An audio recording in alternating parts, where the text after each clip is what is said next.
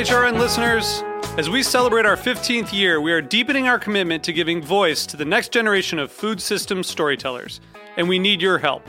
Our internship and fellowship programs help activate new possibilities for underrepresented and underestimated young people through experiential journalism, audio engineering, and production training. Through these unique programs, HRN helps food equity stewards build essential workforce readiness skills that expand their potential and foster economic mobility. Please consider supporting these critical programs. And with a minimum donation, you can be entered to win a dinner for two at an amazing restaurant in one of 8 cities and tickets to a concert at a great venue in one of those cities. We have incredible partners across the country who have donated, as they also share our passion for helping to educate the next generation of food systems storytellers. Check out heritageradionetwork.org/15 to donate and enter to win today. That's heritageradionetwork.org/15 to donate and enter to win today. And make sure you donate before March 31st. Thank you. Today's program was brought to you by 100 Bogart Street, the brand new co-working space in Bushwick, Brooklyn. Learn more at 100bogart.com. You're listening to Heritage Radio Network. We're a member-supported food radio network broadcasting over 35 weekly shows live from Bushwick, Brooklyn. Join our hosts as they lead you through the world of craft brewing, behind the scenes of the restaurant industry, inside the battle over school food, and beyond. Find us at heritageradionetwork.org.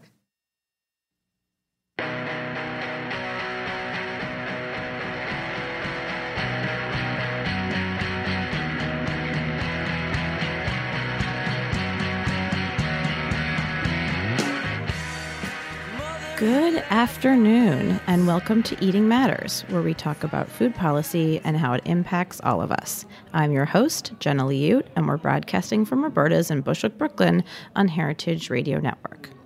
One of the best things about this podcast is that it gives me a platform to profile leaders in the food movement working to create a healthier, more sustainable, and more just food system. And I'm very pleased today that it has brought one such person, Jillian Hishaw, to the show. Jillian is the founding director of F.A.R.M.S, a nonprofit located in the South that provides legal services to small farmers and hunger relief services in their community. Her work has largely focused on the aging challenges farmers face, many of which go overlooked and underreported. We'll be discussing what those issues are, the impact she and her organization have had to date, and what she will be advocating for in the upcoming Farm Bill. Jillian, welcome to Eating Matters. Thank you so much for having me. Absolutely. Okay, so before we kind of get into what those issues, the specifics of how you've been helping farmers over the past decade or so, can you give us a little bit of background in terms of your professional background before you started F.A.R.M.S? Sure. I'm originally from Kansas City, Missouri, and I have a degree in biology, and then I also have a law degree and a legal master's in agricultural law from University of Arkansas in Fayetteville. And after I finished up at Arkansas the past 12 years, my career has focused on public service in the areas of agriculture and environmental issues. So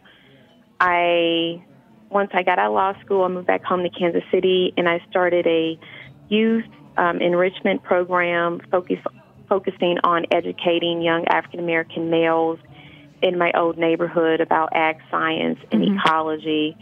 And then after that, I moved on and worked for a local environmental nonprofit doing water quality issues in low-income communities. And then after that, I moved to D.C., and I worked for USDA in the Office of Civil Rights. And after that, the past 7 years, I've kind of been on my own independent consulting and then starting F.A.R.M.S in 2013. So a deep background in these issues, and it sounds like you went in to get your law degree with the intention of working in agriculture. How do you decide to do that? I feel like in my opinion, there's not enough lawyers working in the food space, and it seems like you were on the forefront of that of that movement. So what made you decide to pursue like a law degree with a focus on agriculture? Right. Well, I thought that I wanted to do the whole med school thing, or field research. But you're like, oh no, I'll become a lawyer instead, like that. Yeah, I just decided against that. And so, but I knew that my family had a history in farming, mm-hmm. but my grandfather really didn't talk about it a lot and how we lost the land. But the older I got, the more I realized the challenges with being a small farmer. And so I just garnered an interest, and I wanted to basically provide services specifically to small farmers so that they wouldn't lose the land, or the farm rather, like we did in my own family. Mm-hmm. And what does F.A.R.M.S stand for, the organization that you founded? Family Agriculture Resource Management Services. Okay. And you said you started that 7 years ago? Well, I started in 2013, but I've been working kind of independent on my own for the past 7 years. Mm-hmm. And what made you decide to start this organization? I realized that there was a need, mm-hmm. and especially with farmers needing legal services, and just realizing that it's an aging population. I mean, just based on the 2012 census, the average age of the farmer across demographics was, I believe, 60 and older. Mm-hmm. But with the 2017 census coming out, it's projected to be 65 and older. So it's definitely an aging population. Mm-hmm. I want to talk about the demographics and the future of farming a little bit later in the show. But before we get into that, I think it would be helpful if you can kind of give like some broad stroke basics on statistics on farmers in the U.S. So you talked about the average age now. I'm curious in terms of just more information. Like, are the majority of farmers in this country, do they farm big farms or small farms? Do they tend to own their land? What are the demographics look like? Is it more, I'm assuming more men farm than women? Can you, what is the diversity like in farming, the farming community today? Can you kind of just give us a broad strokes? Yeah, well, I don't know if I can. I threw like a lot of, that's a lot of questions all at once. I know that the average age again is 65, 60, and then based on the 2012 USDA census, if I'm not mistaken, 30% of the operators are women farmers, mm-hmm. and I know that in the African American community, according to the USDA census, we own less than 1 million acres, when in the early 1900s we owned upwards to 14 to 15 million acres. Wow. And that in the African American community, we lose 30,000 acres in land ownership per year. And that's the reason why I titled our website 30,000acres.org. Mm-hmm. And it, varies in regards to reasoning, but that's the amount of land loss. I know that within the past decade, over 140,000 farms have went out of business or consolidated, and that's just across the board.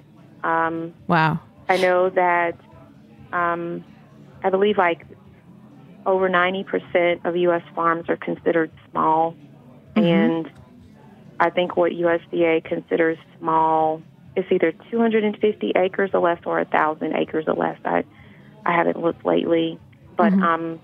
But the majority of farms in the U.S. are small, but the majority of money, corporate farms, receive the majority of ag revenue in this country.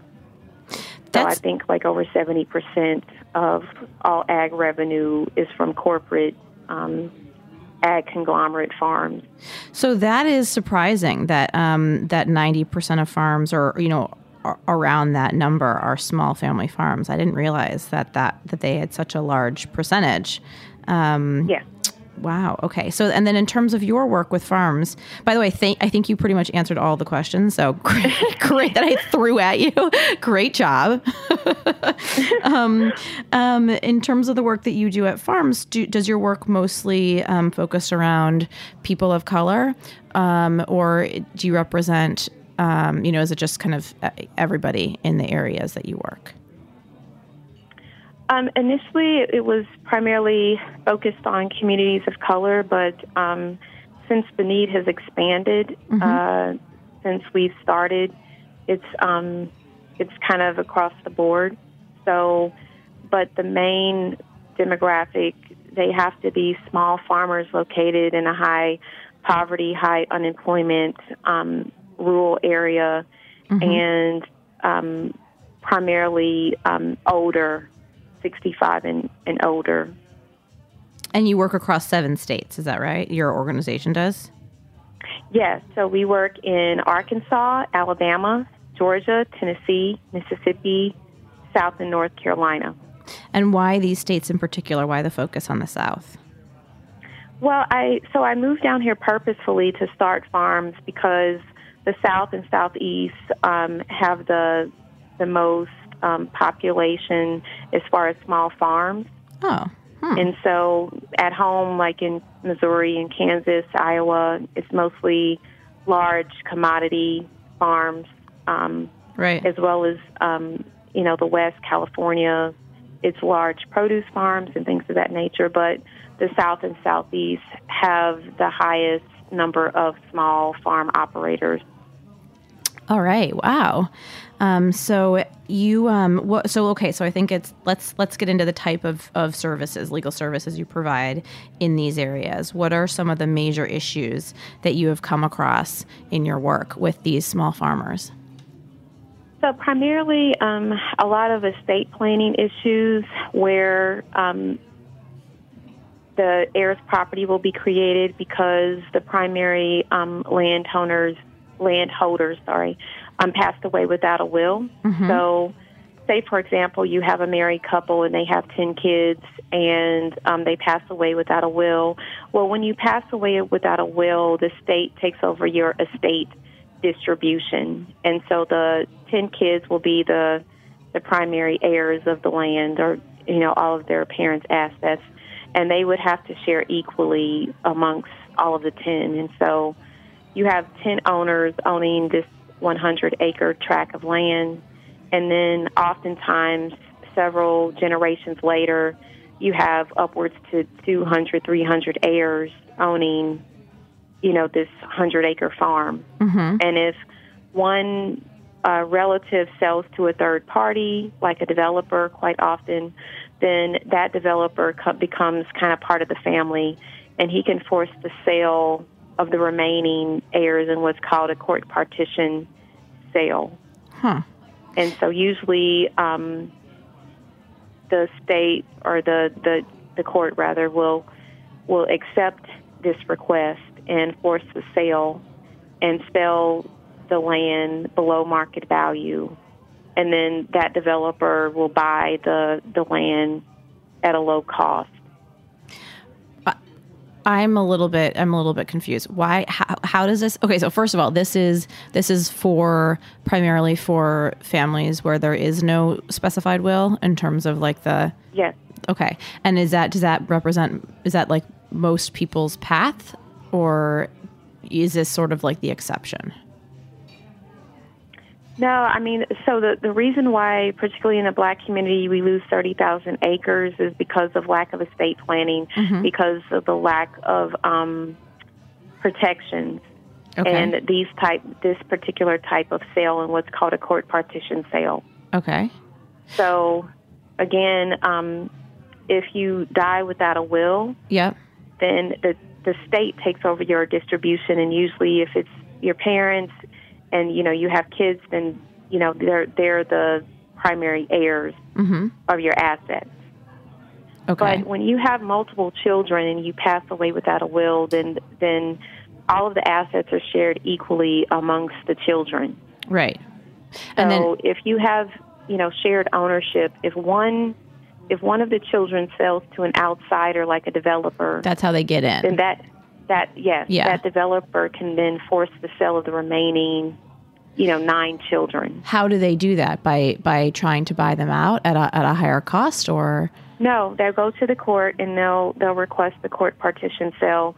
They'll say, well, there's shared ownership here. There's numerous heirs, and we can't get a bank loan because when you go to apply for a bank loan, Mm-hmm. the ownership has to be either in a married couple's name or a solo person's name or in an LLC. Okay. And when you have shared ownership amongst numerous heirs, family members, you can't qualify for a bank loan. You can't qualify for USDA programming. Huh. And so you really can't do much with the land. Right. And it's stagnant. And so they'll argue, well, this is creating, a suppression on the commerce of this land.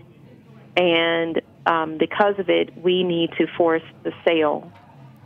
Even though the farm could have been, operating totally fine in terms of making enough money. It was just that letting this one person in can totally disrupt everything. Yes, it's sold. Wow. And do you provide services to help farmers with estate planning before they pass away? Is that a big part of your job? Yes.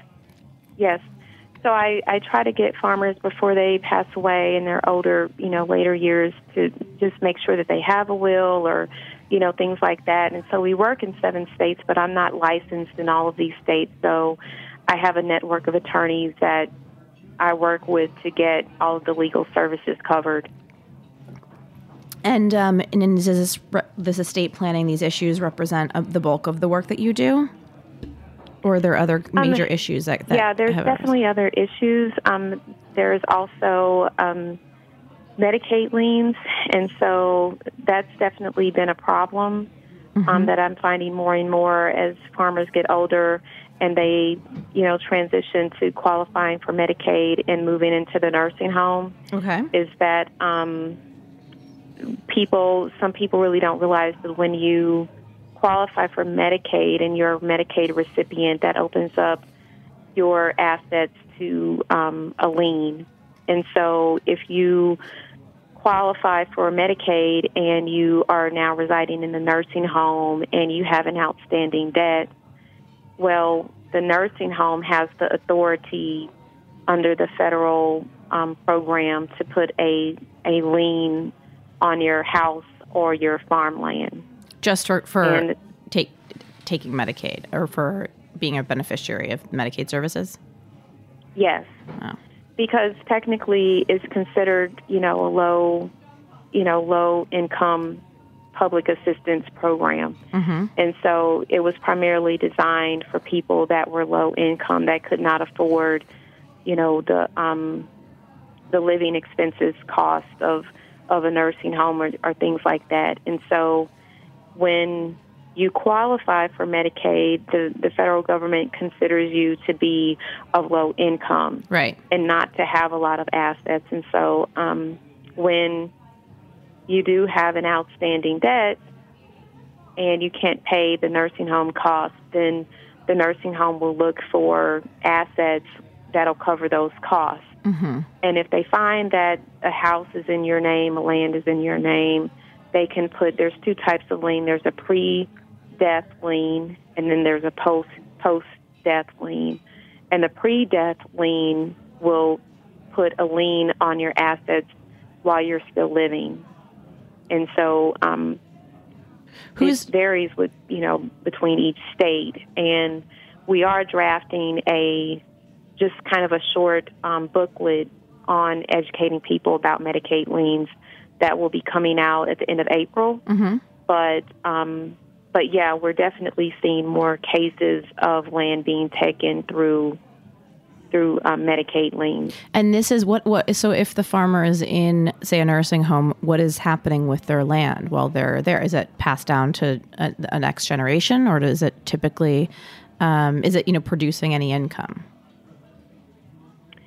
It varies with each case. Mm-hmm. So there's a case in North Carolina where a lien was placed on the farm, but the farmer was residing in the nursing home and he didn't have any heirs to basically transfer the land to take it out of his name. Mm-hmm. And so because of that, the land was still in his name, and the nursing home put a lien on the land, and so he's no longer the owner of that farm. Mm-hmm. And the farm had been in the family for several generations, and so because of it, it just depends on the case. Now, when there are living heirs, and we're drafting the will, oftentimes we find it hard the family or the landowners find it hard who to give it to, because a lot of their children don't want a farm, right, and they don't want any type of responsibilities related to the farm. Mm-hmm. And so often they'll give it to a cousin, they'll give it to an aunt, because their children, they really don't want any parts of the farm. Yeah. Yeah. So what about, in terms of the next generation of farmers, there was a recent article that came out saying that, let's see, it was in New Food Economy, and it was a piece by Nathan Rosenberg and Clay East titled, "Sorry, pretty much everyone, young farmers are the least diverse and smallest group of farmers in the country," which, you know, the title is pretty self-explanatory about what the article is about. But I'm wondering if, you know, in light of what you just said, that there is not a lot of interest in the next generation in taking over a family farm, if this is something that you have seen, this trend of, you know, there not being a lot of young farmers interested in going into the field, and those who are predominantly white males, actually, is what this, you know, this article talks about, who, by the way, largely farm commercial, like industrialized farms. Is this a trend that you have seen reflected in your everyday, like, professional work experience? Yes, I do. I definitely see it on a weekly basis that just first to not focus on demographics, but I see more interest in urban farming than rural. Mm-hmm. So I find that people are more interested in urban farming, which is in the city. You know, it's not really in the sticks, and they have access to different, you know, types of amenities and infrastructure and resource support. But when it comes to rural traditional farming, definitely see more transition farm succession plans within white family farms, and then the kids adopting the farm and the practices as opposed to farmers of color. Mm-hmm. And this is something, I mean, I think the article why is also titled, like, sorry. I mean, I think that it's something that was surprising for me, at least, to read, because there's been a lot of, like, press and attention over the past few years, both by major news outlets, and also this article argues like a kind of like a misinterpretation of statistics coming out of the USDA that was showing that, like, there is an uptick in young farmers going into the field, or young people going into the farming and industry. And of those young people, a great and rising majority of them are women and people from historically marginalized communities. So this was a bit of a damper on what I thought was actually happening. Well, I think it just varies. I mean, I can't draw, brushstroke or whatever you want to say. Yeah, it's really hard. Mass generalizations.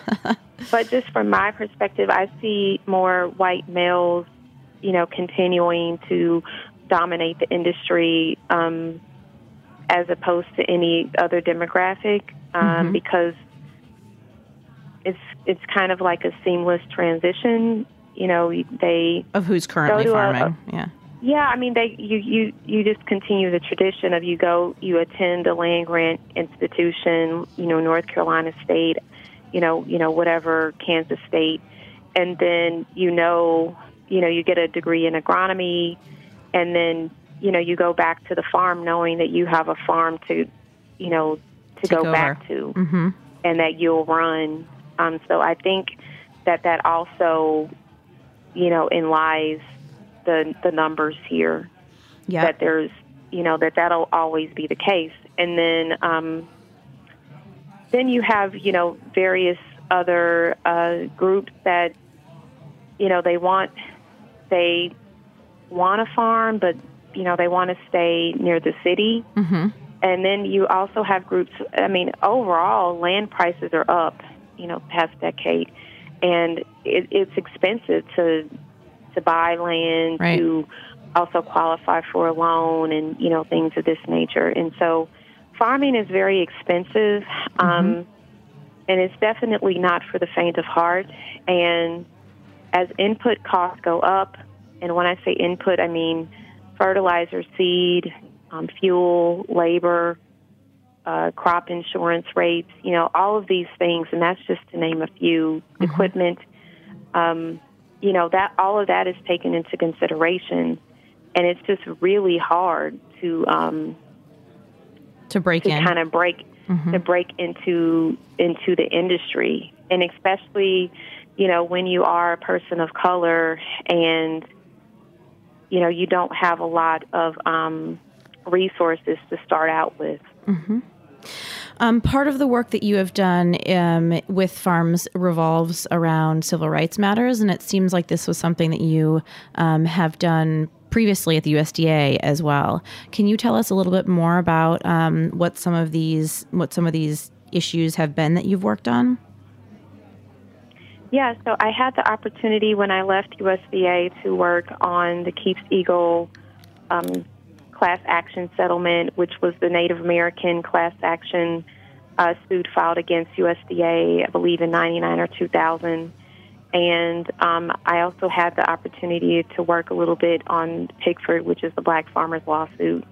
And just it was full circle for me. I was blessed to have that opportunity because I had read these cases and studied these cases in law school during my LLM year, and to now help with the settlement process was definitely an eye-opening experience. But it's definitely still prevalent, discrimination.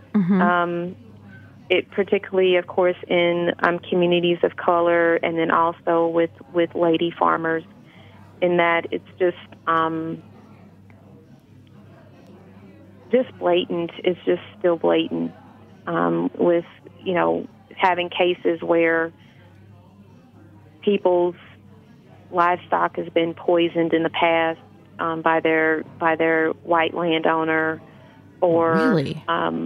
Oh my! Just discrimination within USDA that was well documented in the class action suits. It just people not paying the farmer on time, or if they do pay the farmer, it's below market price, or so just various things. And so I see it not only with farmers of color, but also with women farmers as well. So it's definitely still an issue. Wow. What are some of the things in the Farm Bill that you're looking? I mean, these are a lot of really heavy issues that they're awful. Like and we have an opportunity potentially to move the needle on some of these issues. Are there things in particular that you're looking to accomplish from an advocacy perspective in the 2008 Farm Bill? Yeah, I definitely want to see the adoption of the USDA's proposed provision. I can't think of the title right now, but basically there's just been a need for more antitrust enforcement with the Packard and Stockyards provisions within USDA, and the Obama administration was addressing that with various provisions that they had drafted for 5 years and taken over 50,000 public comments towards, and it was supposed to go into effect. It was either this month or in September. So within the past 6 months, it was supposed to go into effect, but the new administration stalled it initially, and then they decided that they weren't going to move forward in making those provisions effective. And so what would they have done? They would have prevented further consolidation within the agriculture industry? Somewhat, but it was primarily focused on also kind of making the playing field even in the poultry industry specifically, with farmers being paid with poultry. They're paid based upon their weight, and so oftentimes farmers would be concerned about the weight of the chicken and them not getting a fair price based on the weight, and the weight would be determined by the integrator. Yeah, and so it's the GIPSA rules, which we covered actually like one of our first episodes of the season. Yes. Okay. Yes. So that was one to prevent discrimination amongst the big poultry producers, packers. Right. Exactly. And so, but it would also help in other industries like commodities and things like that. But it would just give more provisions to the small farmer and just the farmer in general to basically have some type of, fair play in system or legal recourse to protect them in regards to if they, file a complaint with GIPSA or the under the Packaged and Stockyards Act, that there's no retaliation there and things of that nature, and they're not blacklisted within the industry, right? To prevent them from growing, and so things like that. And then also, I would like to see more coverage in regards to aging services. So really focusing on Medicaid liens and making certain exemptions for small farmers that are low income. And in writing the booklet that I'm writing right now, I do find that some states like Alabama have exempted small farmers from Medicaid liens, and so there are some state protections in that. But I would really love to see more of those protections seen on a federal level. All right. And then, sorry, go on. I'm sorry. And then also with the NAP insurance, which is insurance for socially disadvantaged farmers, I would like to see reform in that, because there's been a lot of issues with farmers not having their crop insurance claims fulfilled by USDA, and just making sure that things are in line there and that the crop insurance continues. And then there's also been new requirements put in place where the farmers have to have irrigation to qualify for NAP, but it's hard for a farmer to qualify for irrigation when oftentimes the farmer is renting land or leasing land, and you really can't make those types of improvements on someone else's land. Right. And so when you're leasing land or renting land, which is often the case, particularly for farmers of color, it's very difficult for them to qualify for this insurance, even though it's specific for socially disadvantaged farmers or farmers of color. And so those types of things also need to be reformed and changed within the industry. Okay, so we need to take a really quick commercial break, but when we get back, I want to continue talking about these issues, and I want to end on a bit of a bright spot, which is the work that you're doing to fight food insecurity in these farmers' communities. Okay, great. So stay tuned.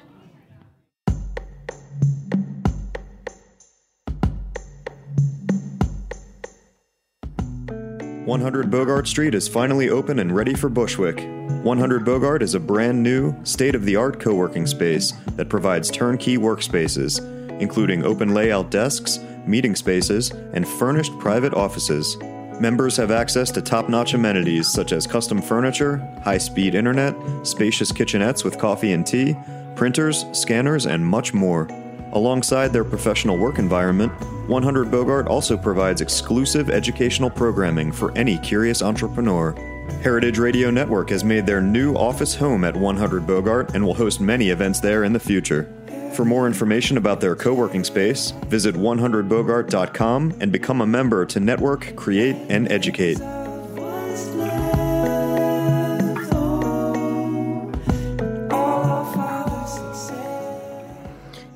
And we're back on Eating Matters, where today I'm speaking with Jillian Hishaw, founding director of F.A.R.M.S, a nonprofit located in the South that provides legal services to small farmers and hunger relief services in the farmers community, which is what we're going to talk about in just 1 minute. But before we get into the more optimistic part of the episode, I do have a question for you that I wanted to ask earlier, Jillian, and that is with regard to the mental health of farmers. So a lot of your work focuses on, these helping farmers with these really challenging situations they find themselves in, and it seems like a lot of these farmers don't have a lot of support, especially in the legal services realm, which is a gap you help to fill. But, when we're talking about like land foreclosures and not having anyone to pass the land on to, I imagine that,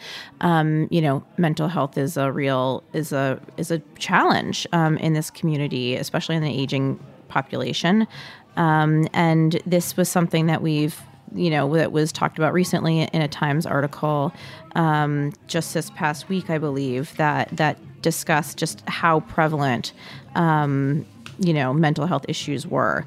This specific article talked about suicide rates in New York State because the dairy industry has really nosedived, and New York State is the third largest milk producing state in the U.S. But I'm wondering if mental health issues is something that you've seen throughout your work in the past decade or so. That was, by the way, sorry, that was a really long-winded question. I don't know if you got that. Oh, no, I got, yeah, I definitely, that was another thing that I was going to bring up, is that there needs to be funding for risk assessment or mental health services, which initially was funded in 1985 during the farm crisis. Mm-hmm. And within 6 months, there was a drastic drop in suicide. But since the 2008 and 2012 Farm Bill, these services haven't been funded. Mm-hmm. And so the rate in suicide has definitely skyrocketed. And the CDC did a study in 2016, 2017, and they found that farm suicide surpasses military veteran suicide rates. Wow. And so this is definitely not even a national, but a international epidemic. In India and Australia, farmers are committing suicide at high rates as well. And so because of it, I definitely see a need for mental health. Yeah. Because oftentimes, I get calls from farmers that are really stressed out, and just providing them encouragement and just listening definitely helps. And it puts things, kind of at ease and perspective. And so just talking to someone is very therapeutic. And these services are definitely needed because farming is a high-stress job. That's also something that the study that the CDC conducted realize that it's very high stress. Yep. So definitely, I'm thinking that, as the rate, I just attended a conference in California, and it focused on food and faith, and it focused on the fact that the number of parishioners in churches are going down, and churches are closing their doors at a rapid rate. And the churches they own all this land, and they need to find, someone to use it. And so they're doing more outreach and collaborating with young farmers to connect the young farmers to the church land to farm it.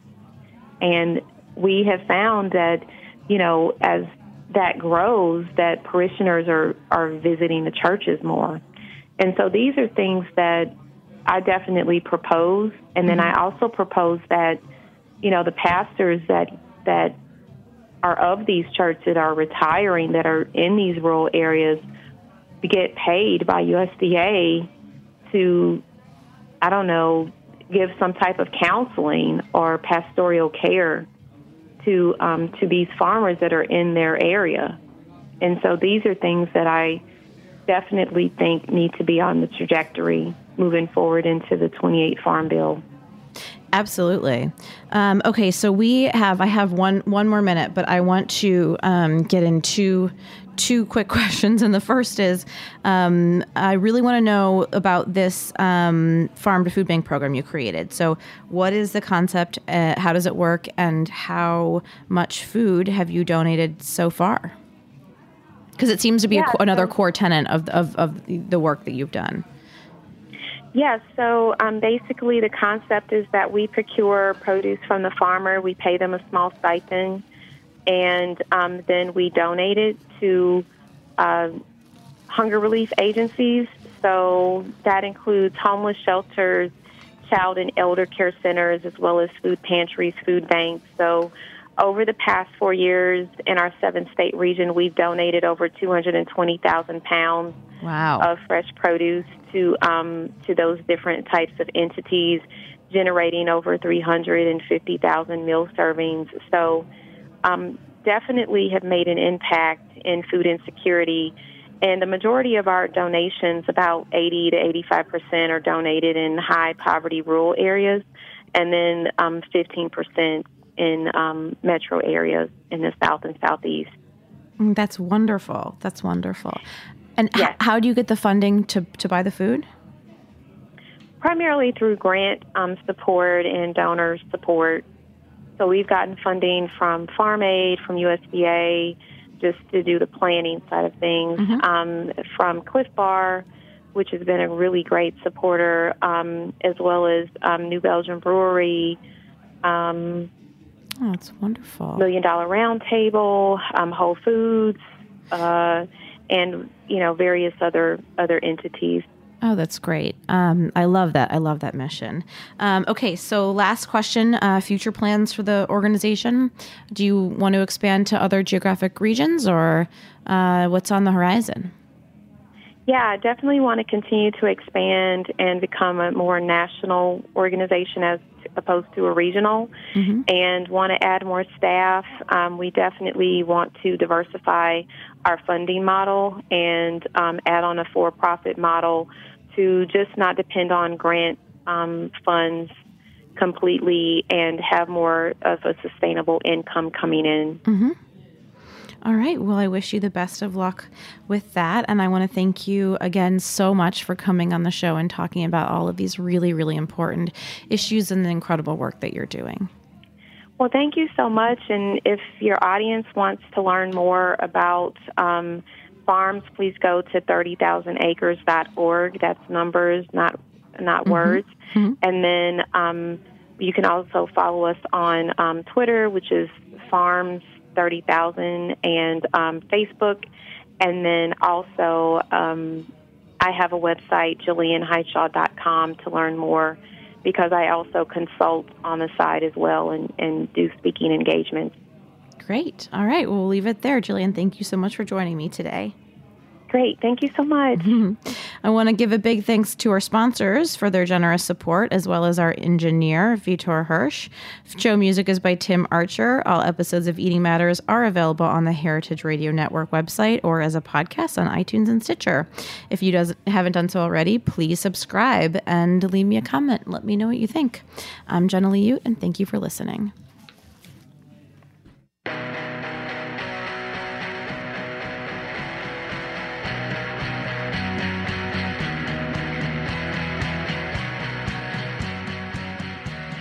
Thanks for listening to Heritage Radio Network, food radio supported by you.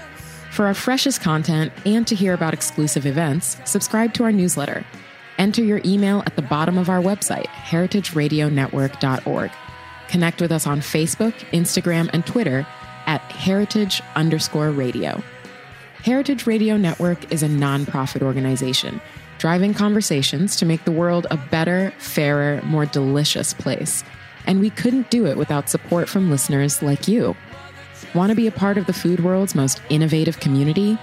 Rate the shows you like, tell your friends, and please join our community by becoming a member. Just click on the beating heart at the top right of our homepage. Thanks for listening.